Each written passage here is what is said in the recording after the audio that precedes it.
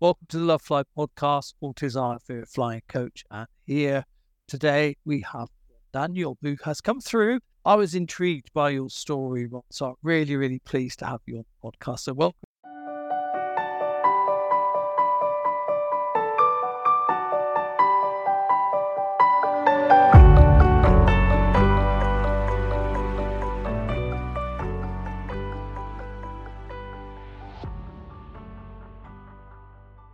Yeah, thanks very much, Paul. I appreciate the opportunity.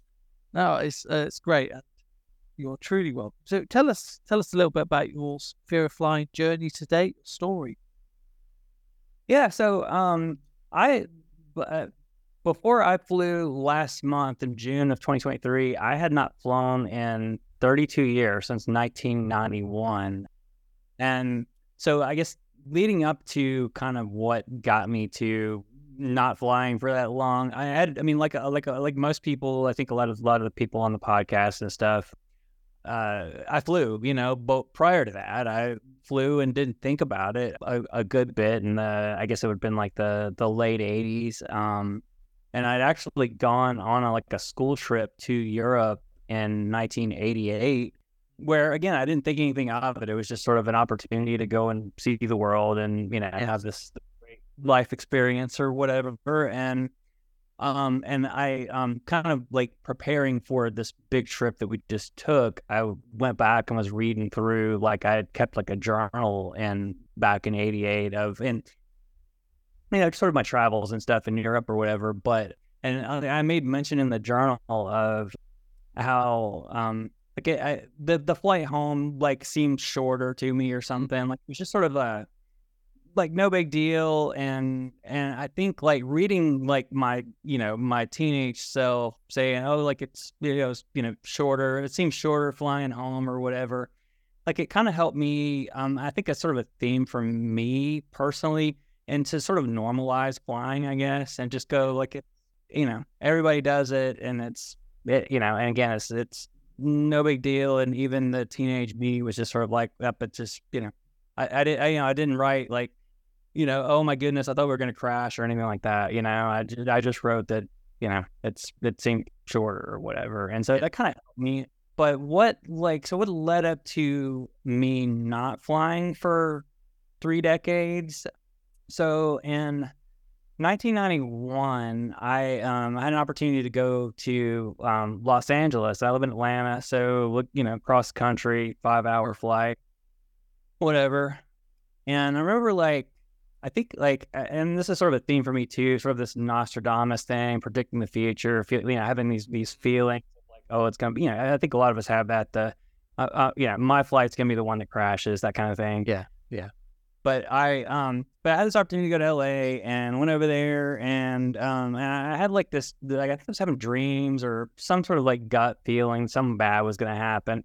Nothing happened on the way over. It was fine. We got over to LA, and nothing to write home about.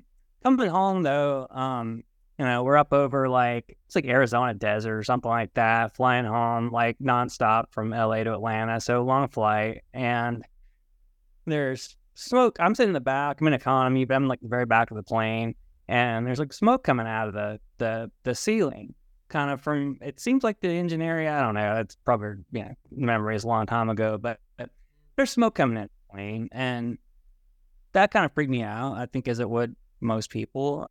And so I remember trying to say something to the flight attendant. She was obviously agitated, I guess, probably, it was kind of again, smoke in the airplane or whatever. But I mean, I guess nothing ever came of it. Like we landed, and nobody ever explained to us what happened. I don't remember the captain coming on and going, I'm sorry about that little bit of smoke. That was but I do remember after the smoke went away or whatever, obviously, and like I said, they kept flying all the way across the country.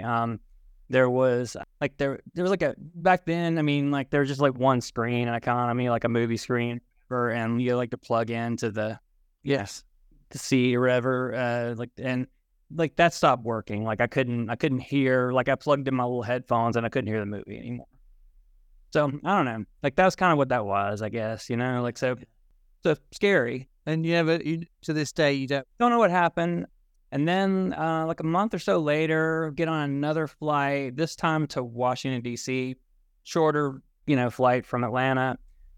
But I guess in retrospect, I was already sort of anxious, I think, at that time. And I think that comes up with some of the folks that you talk to of, you have these going on in your life. But there's really bad turbulence. I remember the plane dropping, and it was just really horrible turbulence flying to DC. So that was one of those where I got there and I was already anxious, and I decided just to go home. And I remember flying home the same night that we flew up, and just being afraid that the plane was just going to drop out from, the floor was going to drop out or something. If I ever get back home, just never going to fly again, Yeah. So that's kind of my kind of story. And so I didn't for 32 years. I didn't fly. So. Wow. And that's remarkable, isn't it, when you think about it now? So that just took those incidents, and you weren't nervous beforehand. It's come on, sparked by a couple of triggers, right? And that's enough. And it's just to show how powerful it is. Once you get that sort of thought, this is it. I'm not doing it. Yeah, that was it. Yeah. So that was it. What did you do? So you were in Atlanta. I don't know if you've always lived there. I know America's huge. You ski, you have beaches, you've got everything in one country, right? So maybe you don't need to leave. But... Yeah. No, I mean, we drove everywhere. My wife is from the Midwest, and so we would drive 12 hours to see her family or whatever, and we just wouldn't get on an airplane. We drove everywhere. I mean, we even drove. We did a Northeast vacation last year. We drove to New York and Washington, Philly, and stuff. But yeah, I mean, we drove everywhere, and I just kind of felt bad for her. She kind of put up with me all that time. And we even we're big Disney people, and so Disney is. I mean, it's you can justify it and go, well, it's really only 7-8 hour drive, so it's not that far. Yeah. And so we drove to Disney a lot. We drive, I think, we drive to, in Georgia, where I live. I mean, Florida, you go to the beaches in Florida and stuff. And I think most people kind of drive, unless you're going to Miami or something like that, which is, kind of far away. But yeah, there's another story, it kind of is funny. We, in 2015, we actually won a trip to Disney World. And so, you can always go, well, it's cheaper if we drive because you don't have to buy the plane tickets. You don't have to rent a car when you get there and all that stuff. Well, we actually won a trip in 15 to Disney. Of course, airfare's included. And I'm like, yeah, we're not doing that. This isn't a gift. Yeah. Yeah. It's not an option. Yeah. And so, my wife reached out to the contest people, and they gave us some extra, gift card money at Disney or something like that, instead of the plane tickets or whatever. So, I mean, even when I kind of had an opportunity there, and it would have been a short flight, relatively from Atlanta to Orlando, we passed, yeah. So, that's really interesting, isn't it? So that even when it's sort of gifted to you like that, it's the gift of death. Right. Thanks very much. Thanks. I'll just have the money. Don't mind. One of the things that I was thinking about was that tell us a little bit more about the impact, because you've obviously managed, you still lived your life 32 years without flying. But tell us a little bit more what that was like for you physically. Yeah, I mean, it limits you. I think Fiona talked some about that on her podcast. I think it's the second one, about sort of where can I go now or whatever. Well, where, all those years, where couldn't I go, because of the fear of flying. When we first met, my wife and I did this cross country trip, so we actually saw the Grand Canyon and stuff like that, 30 some odd years ago. But it just is, it is what it is. I mean, there was long car rides to, like I said, to different places, the Midwest, Florida, those sorts of things that that it just kind of, and again, places that we couldn't go. I mean, we're kind of limited to at least the eastern side of the US, as far as anywhere we would want to go. So thank you. So roll forward then. So what happened? What was the decision point around to do something about this? What was that all about? I think the 88 trip to Europe kind of gave me a taste of what was out there. I always kind of wanted to get back there. And I always thought, I'll never be able to do it. Like, I'll never be able to see all these things. And I think maybe that comes across in the Facebook post that I made that you guys saw after I got back. I never thought that I would see these things, but I always wanted to. Yeah. And I, like I said, I'd been 30 some odd years ago, 35 years ago, like, I guess, or maybe this time last year. I think I found your group probably about a year ago. And I had found there's another Facebook group, and I think that's how I found you. But I kind of started thinking, like, maybe, I think some of it maybe was, I mean, it was, I think it was two things. There was the sort of longing for, or desire to get back to Europe.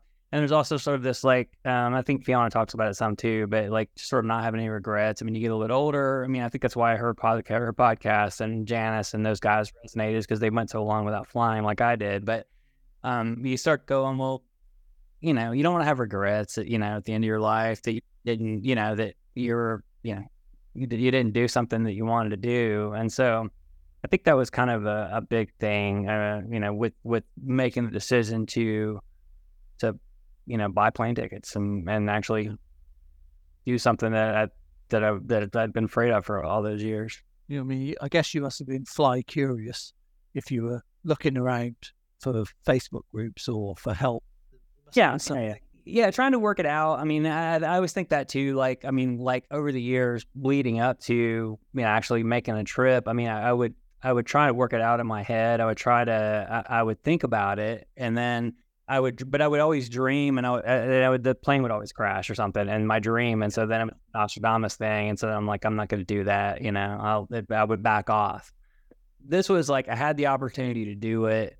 And again, it kind of just was like, I think it was just the timing was right. I had the motivation, which is, I think, something to talk about. I mean, it's something that, I mean, maybe it's not a thing that drives everybody or most people, but it certainly, if you have that kind of help kind of push you over the edge a little bit. Yeah. So talk us through your process, how you went from, not flying, you found a couple of Facebook groups, you found out, but exactly how did you get to the point where you were able to take a flight? Yeah, so like I said, I think, I mean, I kind of made up my mind that I was going to do it, and then it was all about, and again, just for those two reasons, for wanting to go back to Europe and not be able to get there without flying, and then B, again, the regret thing. I guess it was like January of this year where I just was, I was there and I was ready to make the decision, and then I just was like, I'm going to do this, and I bought the tickets, and I didn't think. I think that's the thing, that like all those years that I was afraid and I was having those dreams and stuff and everything. Like, I think a lot of people think that too. They go like, I'm going to do this, and then I'm going to be shaking my boots. I'm going to be scared. I mean, like, it's going to turn up the anxiety or whatever, because I've actually committed now. I bought the tickets. I'm going to do it.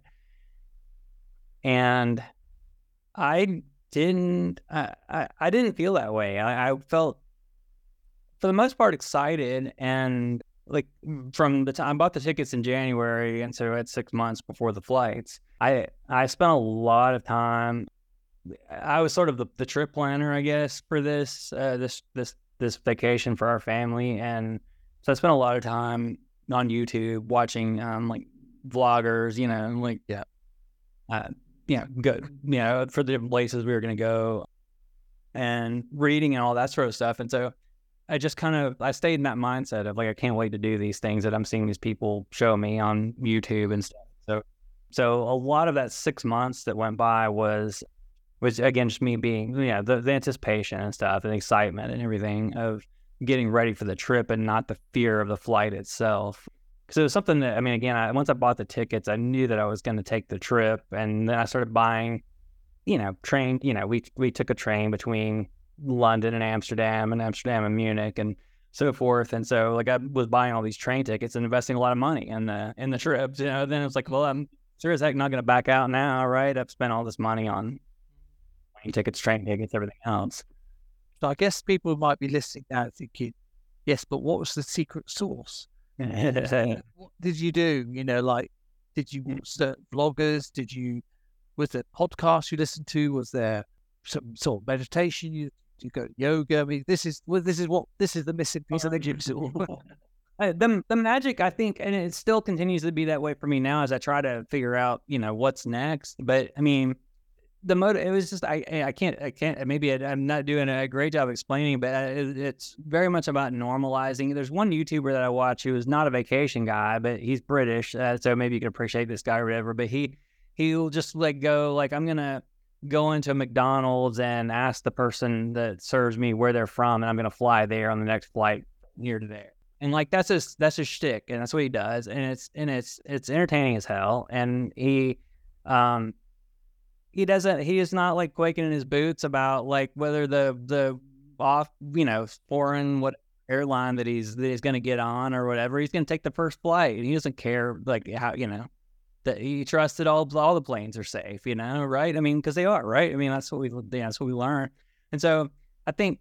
That so like I said, I'm still watching him. He said like he just had another series or whatever, where he's around the world or whatever, and but I find that incredibly reassuring. That there are people that's just like a regular guy. Maybe he's not. He's on YouTube making travel videos, but he just picks up and hops on whatever no-name airline and hops on a flight to Africa or wherever because like that's where he's gonna go. Or and I think that kind of fits in with like Captain Steve. Like in the information and stuff. Normalizing, right? I keep coming back to that.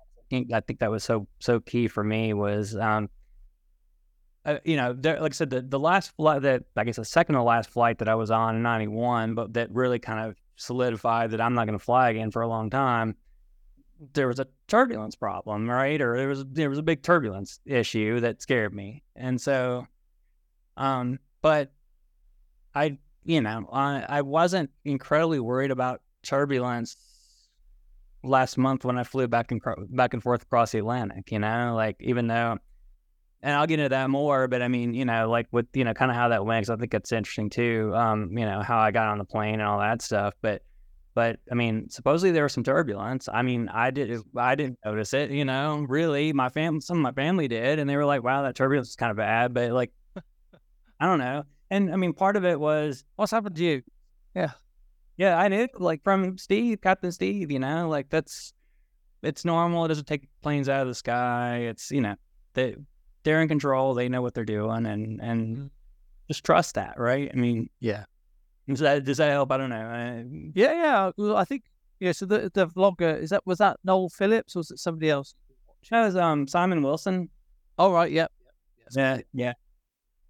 Yeah, he's great. He's like a Monopoly series where he like it's the Monopoly around the world or whatever, and he just he plays it and he goes where the dice lands or whatever, and like I said, super interesting, and makes me think like I want to go to Athens, Greece, and see the Acropolis, and I want to go to Venice, and all these places that they went on this particular series or whatever. So do you think would you attribute most of it to watching videos like that? Do you think that's the thing that has helped you sort of to get from being anxious to thinking that it's just normal? Yeah, I think so. I think that's it's a big chunk of it. Like I said, I don't want to minimize the impact that like I said, Captain, great name, Captain Ron, was another one of your podcasts. Like all those guys are like that. Also is like super reassuring, to hear talk about, what they go through, and and it's something I wanted to bring up because I think it's to me like it's fascinating. It's such another like sort of a key thing for me as I got ready for these flights was I looked at a lot of Flight Radar, and I looked Flight Radar 24, and I would watch like we all do, or a lot of us watch the flight that I was going to take, right, from Atlanta to London and back and forth or whatever. And it's incredibly reassuring to watch that thing take off like clockwork every day and land like clockwork. There's one day where I was watching it. I was watching the flight. It happened to be like on it right when it was supposed to take off. And so I'm watching it take off. And I had noticed there was the flight from Atlanta. It always kind of takes off and it kind of starts working its way north. So it's going towards the northeast U.S. and towards the North Atlantic and everything. And on this particular day that I was watching it, it wasn't doing that. It took off and it went like straight east across Georgia, like 200 miles, like again, the wrong direction, if you will, right? Yeah. The way it hadn't been going. And I was like, I just kept watching it. It just kept going. It wasn't going north. It was going east. I said something to my wife and she said, oh yeah, it's avoiding the thunderstorms. And I, because flight radar, it's not showing you the weather, right? It just, there were storms all around us that day. They just weren't hitting our house. And that's exactly what it was doing. It was going around the storms. And so by doing that, it was going east instead of north first. And like I can't overemphasize how incredibly comforting that is to see that they're not taking any chances, like they're not flying anywhere near those storms. They'll go out of their way to avoid those storms, and then they'll go north it when they get past them, So, I mean, I think that's... Yeah, so you put the time in by the sound of it. Yeah. So tell us about the trip then, how that... You said there was a story around that as well. Yeah. There's so like, I mean, again, I really, after not flying for so long, I thought I'm gonna be like scared, and people, you read people talk about they didn't sleep the night before, that kind of thing. I got a little bit nervous a couple of days before the flight, but it wasn't crazy because I knew I was gonna do it. And I was so excited about seeing all the things I was gonna see in Europe and stuff, but on the day of the flight, I mean, just because, I mean, it had been so long, I didn't know what to expect, I think. But there was another podcast that I listened to. There's this guy, Brian Morris, who was on your channel. And he had talked about how there's a flight, he hadn't gone like Fiona and Janice and I or whatever. He hadn't gone like a super long time without flying, but there was like a trip he'd flown from like the Western US to like Australia or somewhere for work. And he had taken medicine, and so he didn't remember a lot of the trip. And so I go, well, I have this medicine for anxiety, this prescription medicine, but I'm not going to take it because I want to remember my trip, And so we get to the airport really early, like 5 hours before the flight takes off, and I'm not taking medicine because again, I want to remember it. And I remember sitting there, all about normalizing. I just watched planes take off. The National Terminal, Atlanta, and it was like, again, it's all normal. This is all going to be fine. It's all normal. I just tried to kind of keep normal and everything. So we go to board, and I remember, getting on the plane and then thinking like, this is really a lot smaller than I thought it would be. I mean, I think there was something comforting about it's a bigger plane, goes across the Atlantic. It's, I still think there's something to that. I know Janice talks about it in one of her podcasts about being a little more nervous about the smaller planes and stuff. Well, I was happy about, being on a big plane. I think that helped me a lot. But got on the plane, it was small to me, and we were in economy. I mean, it is what it is. And I definitely really felt sort of like a freak out moment there. And like, I wish I'd taken something, take the edge off before I walked on the plane. But so we sit down and I kind of get my stuff together, and I got my Pete Higgins, flight checklist out. That was huge, both directions. And I definitely got to my medicine pretty quickly and got to try and take the edge off and everything. But I really thought that it would be like, a lot of folks will talk about the doors closing, and how that sets them off and stuff. I don't know that I was aware that the doors closed or anything. I mean, this was before I was medicated too or whatever, but I don't remember, anything like that. But I definitely had noise canceling headphones that I'd gotten as a birthday gift the month before we flew. And that was kind of a part of my plan, I think, going into it. Like, have those and then be able to kind of drown out any kind of noises that might, set me off, freak me out.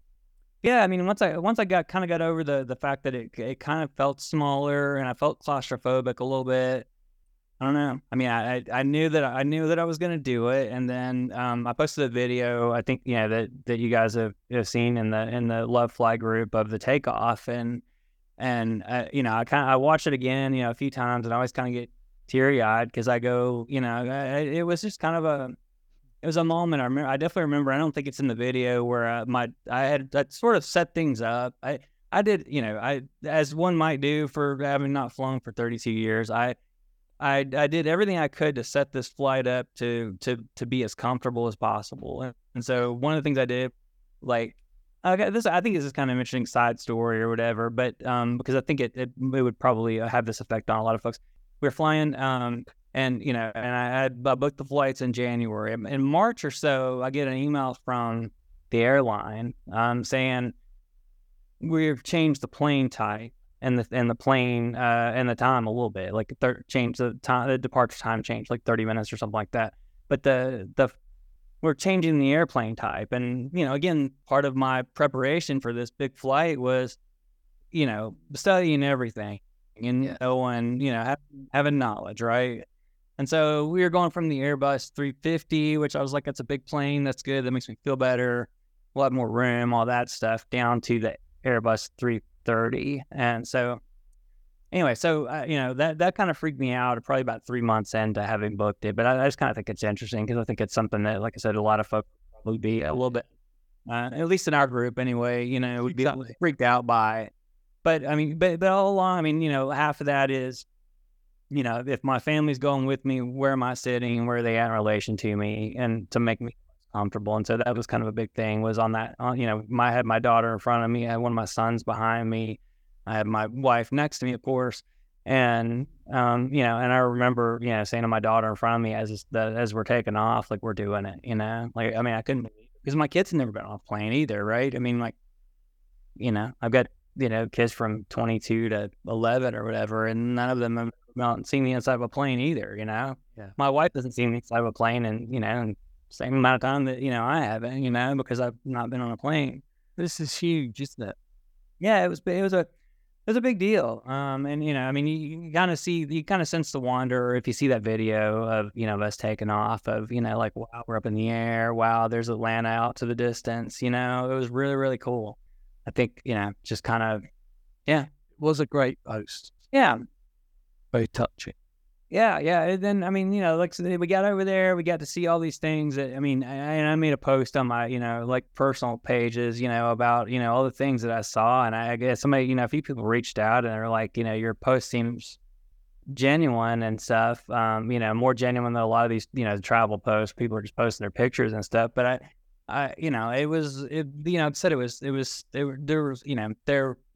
a large chunk of my adult life I went thinking, like, I'm never going to see London or, Amsterdam or the Anne Frank house or any of these things, that I saw on that trip. And so, like, that, I'm just still kind of blown away that it happened, that I finally did it. And, again, the big, a big chunk of that is, I found, like I said, YouTubers and all that kind of stuff. But I mean, I found you guys, and I had, I remember when I first found, Pete Higgins' checklist, and I printed that out, and I was reading it to my wife, in our living room, going this is, this addresses everything that could possibly come up, because I remember from vaguely from 91, I remember, the lights flickering, and that's, when you're taking, and the rattling and all that stuff, and how it makes you, uneasy. Oddly enough, I don't remember experiencing that on the, on this trip, but I was ready for it. I was ready for everything that came my way because of Peter Higgins and Captain Steve and you and all these folks that have come on and told their stories, and and then like I said, we took trains all over Europe, and by the time it was time to fly home, I was way less worried. I kind of gotten the big barrier of actually getting on a plane again, so I kind of knew what I was expecting. And I think it was interesting. Like I know this had to, this had an impact. I don't remember. Like I ended up taking medicine on the flight from Atlanta to London on the first flight, and I don't remember much of the flight. I mean, as it is, kind of what we talked about, which is why I was trying to avoid taking the medicine, but it was fine. It was good. It worked out. I got from where I got where I needed to go, and we landed and we had a great time. But coming back, I tried to avoid taking medicine. And I remember when we got on the plane, I definitely remember the captain, because he came on and he said, "My name is Captain Pete." And I thought, look, that's, like I said, there's some association. I know Peter is a pilot, but I mean, or I think he's not a pilot. Was he a pilot? No, he's not. He's probably flown more times than most pilots have. He's not a pilot. Yeah. Just an enthusiast and gifting that checklist. Yeah. So that helped. And then, he said something, that we expect the flight to be, last this long and all that stuff. And, mentioned even, the weather's great here in London. There may be some storms when we arrive in Atlanta. And, it just was, I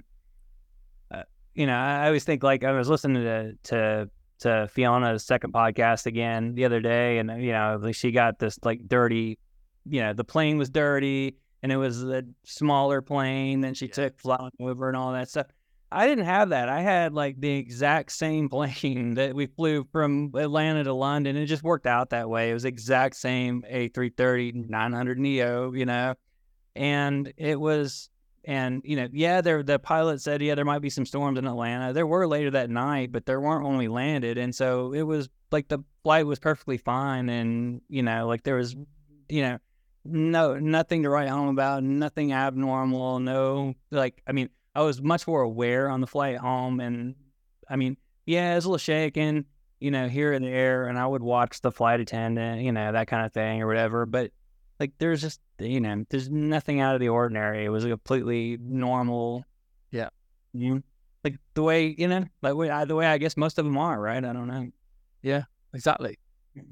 That's a great story. I mean, it's just 32 years and then that flight experience. And, yeah. I mean, what would you put so people will listen now and think, okay, that's great. So what's your top tips then in terms of do this, don't do that? Oh, wow. Yeah. I think, like I said, for me, I think looking back, information was key. But also, I'm trying to think of things that I would do, because like I said, I think a lot of it was me just sort of, I had typed out this quote from Fiona, I think, where she says, knowing that every single thing has been accounted for. That's powerful stuff. It's, but 10 years ago, that would not have been enough for me, I guess, so I don't know. But right now, that speaks to me and I understand it, and that's huge. No, like I said, the flight radar, where the flight goes, 200 miles east, to avoid weather, everything has been accounted for. And if you know that and you trust it, and, and you can see, the stats and stuff don't lie. As far as air accidents and all that kind of stuff, that's, to me, I think accepting that the pilots know what they're doing and that they're taking care of everything, that was huge for me. But definitely medication was big for me. And again, just having the motivation and stuff. I think those are the key things. Maybe I'm trying to think if there's anything else that I've said come to mind or no? As far as no, I think for me the big moment was your determination came through really strongly. That you kept setting in the early part of your story. You saying, "I just knew I was going to do it. I was definitely going to do it. I did it, and you were planning." You knew you were going to be alive, landed, because you planned all these other things that cost you. Yeah, exactly. That's exactly right. Yeah, exactly. I did know that. And I tried, and I don't know why I didn't know that. Like I said, 8 years ago when I won a trip to Disney, and I could have gotten on a plane, which there were lots of flights from Atlanta to Orlando that day and back, and they didn't crash. I could have done it then. I didn't, but that's absolutely correct that it's, I knew that I was going to arrive and I was going to see all these things, and I was excited about it. And yeah, it's then it would be. I mean, I guess different. If you maybe it shouldn't be though. I mean, if you're just trying to plan a trip to New York or Chicago or somewhere, now maybe I'm not looking forward to a vacation there. I just need to go there for business or something. Yeah. Would it be the same for me? I don't know. I have to think it should be anyway, right? I mean, that's a good question. I mean, that actually brings me to sort of like what next? Do you consider yourself now a non or an ex-nervous flyer or? Yeah, I mean, I think, like I said, some of the other folks that talked about, I mean, that have done it, and then and it definitely opens up the world. And I guess my mindset right now is, I kind of consider myself an ex-nervous flyer, and I'm looking for where can we go next summer? Maybe out west, maybe Vegas or somewhere like that like we could never go to because it would be a $2 or $3 a day in the car thing. Otherwise, we can fly there in a few hours, that kind of thing. So like, that's what that's, I mean, yeah. And when I, like even yesterday I was looking at flights and stuff and like working, like what's available next June, for us to go somewhere else. I feel like that's, that I'm mostly, like I said, I mean, when I said, I know Janice was actually, I remember like in her podcast, she talked about flying from like Southern California to Northern California and doing like these sort of test flights or, that's not the right word, but, the flights where she was kind of trying to, just trying to keep in it or whatever. And yeah, I mean, there's definitely a little bit of like, that's a smaller, that always involves a smaller plane than the one I took across. And so, like I said, when I got on the plane, here, it was, I got a little bit nervous about the space and stuff and claustrophobia and all that kind of stuff. And so that's still, I think I feel kind of cured, but like maybe like there's still some things to work out, maybe. Yeah, maybe. It will be interesting to hear how the next flight goes. Maybe if you choose to do some sort of smaller, less, like that was a monument. If you never flew again, you could go, well, that was an awesome trip to do, right? Wasn't it? Yeah, it sure was. Yeah, that's exactly right. But hopefully you will fly again. Yeah. That is the plan. Yeah. That's definitely a plan because I mean, like I said, you go on Flight Radar right now and look at, the planes are up in the air. They're all taking off. They're all landing and I know that, logically I know that that's correct. And so I think that piece of it is kind of been worked out, I think. So let me squeeze you then. One last bit of wisdom. Okay. Based on your experience, 32 years, not flying, then flying, doing what you did, what's your kind of like the golden nugget that you'd say something inspire the masses? If you've got nothing, that's okay. I'll just cut it out. I mean, hopefully my story resonates because it was so long. I mean, there's been some folks that have come on that have maybe gone a little bit longer than I did without flying. But I just kind of think like if I can do it, I mean, it sounds trite or something, but I mean, if I could do it, anybody can do it. I mean, I really, really, like I said, I mean, 30 years is a long time, of, like I said, just the stuff rumbling around in your head and, oh, I want to do it, but plane crashes and all that. And to actually do, to do it, I mean, regardless, motivation or whatever, being able to do it when I never thought I could and all the things that like I said, that I saw, all the food that I ate and, I mean, it was just such an amazing time. And I could have never done it if I hadn't found you guys. And I mean, like I said, Captain Pete too, on the flight home, but Peter Higgins and Captain Steve. I mean, all that stuff kind of, helped take me across the finish line, to actually getting there. And it just was something that I, like I said, never thought I would do it and never thought I would see all those things. And I did it.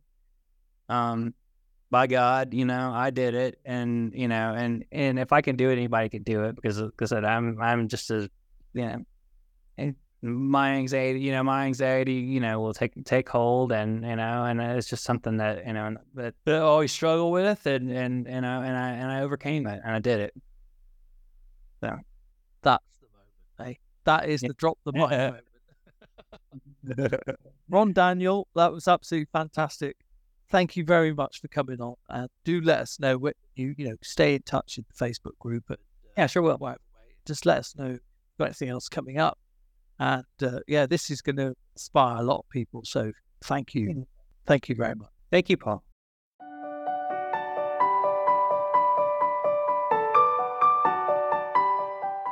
Thank you for listening to the Love Fly podcast. I hope you found it useful. Now, as always, if you need any extra help, please join our Love Fly Facebook group. You can also follow us on Instagram at Love Fly Help. And also, if you go to our website, which is lovefly.co.uk/shop, you can see other ways that you can get some help. Thanks for listening.